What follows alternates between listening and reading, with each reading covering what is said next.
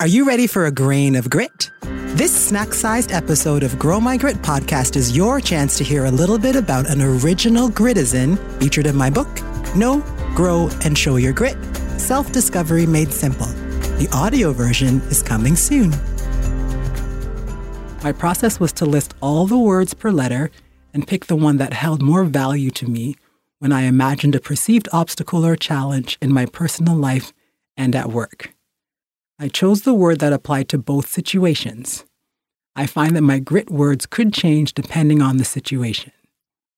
In terms of changing my words, I readily identified and picked my G word. For the other ones, I changed my word at least 2 to 3 times.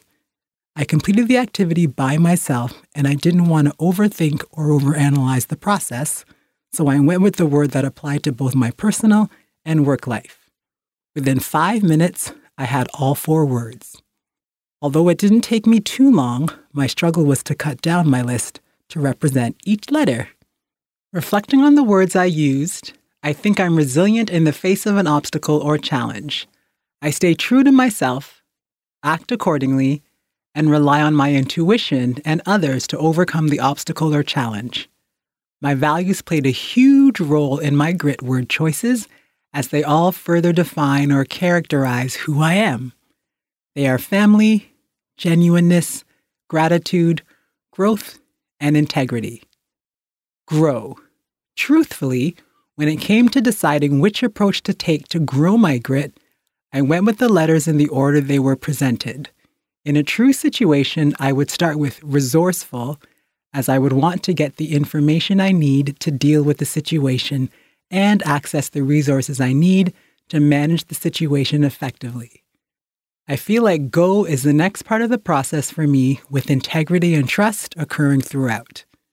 I define growth as learning something new, gaining a new perspective, using a mastered skill, and applying it to a new situation.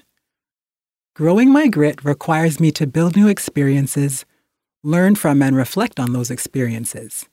Sometimes it isn't right away, but when I'm ready to do so and make mistakes, as well as own up to those mistakes.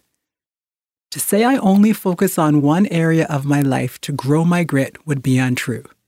I feel that I'm constantly having to apply my grit in all areas: home, work, rest, and play. My values remain with me, and as such, they constantly influence how I approach and manage different situations.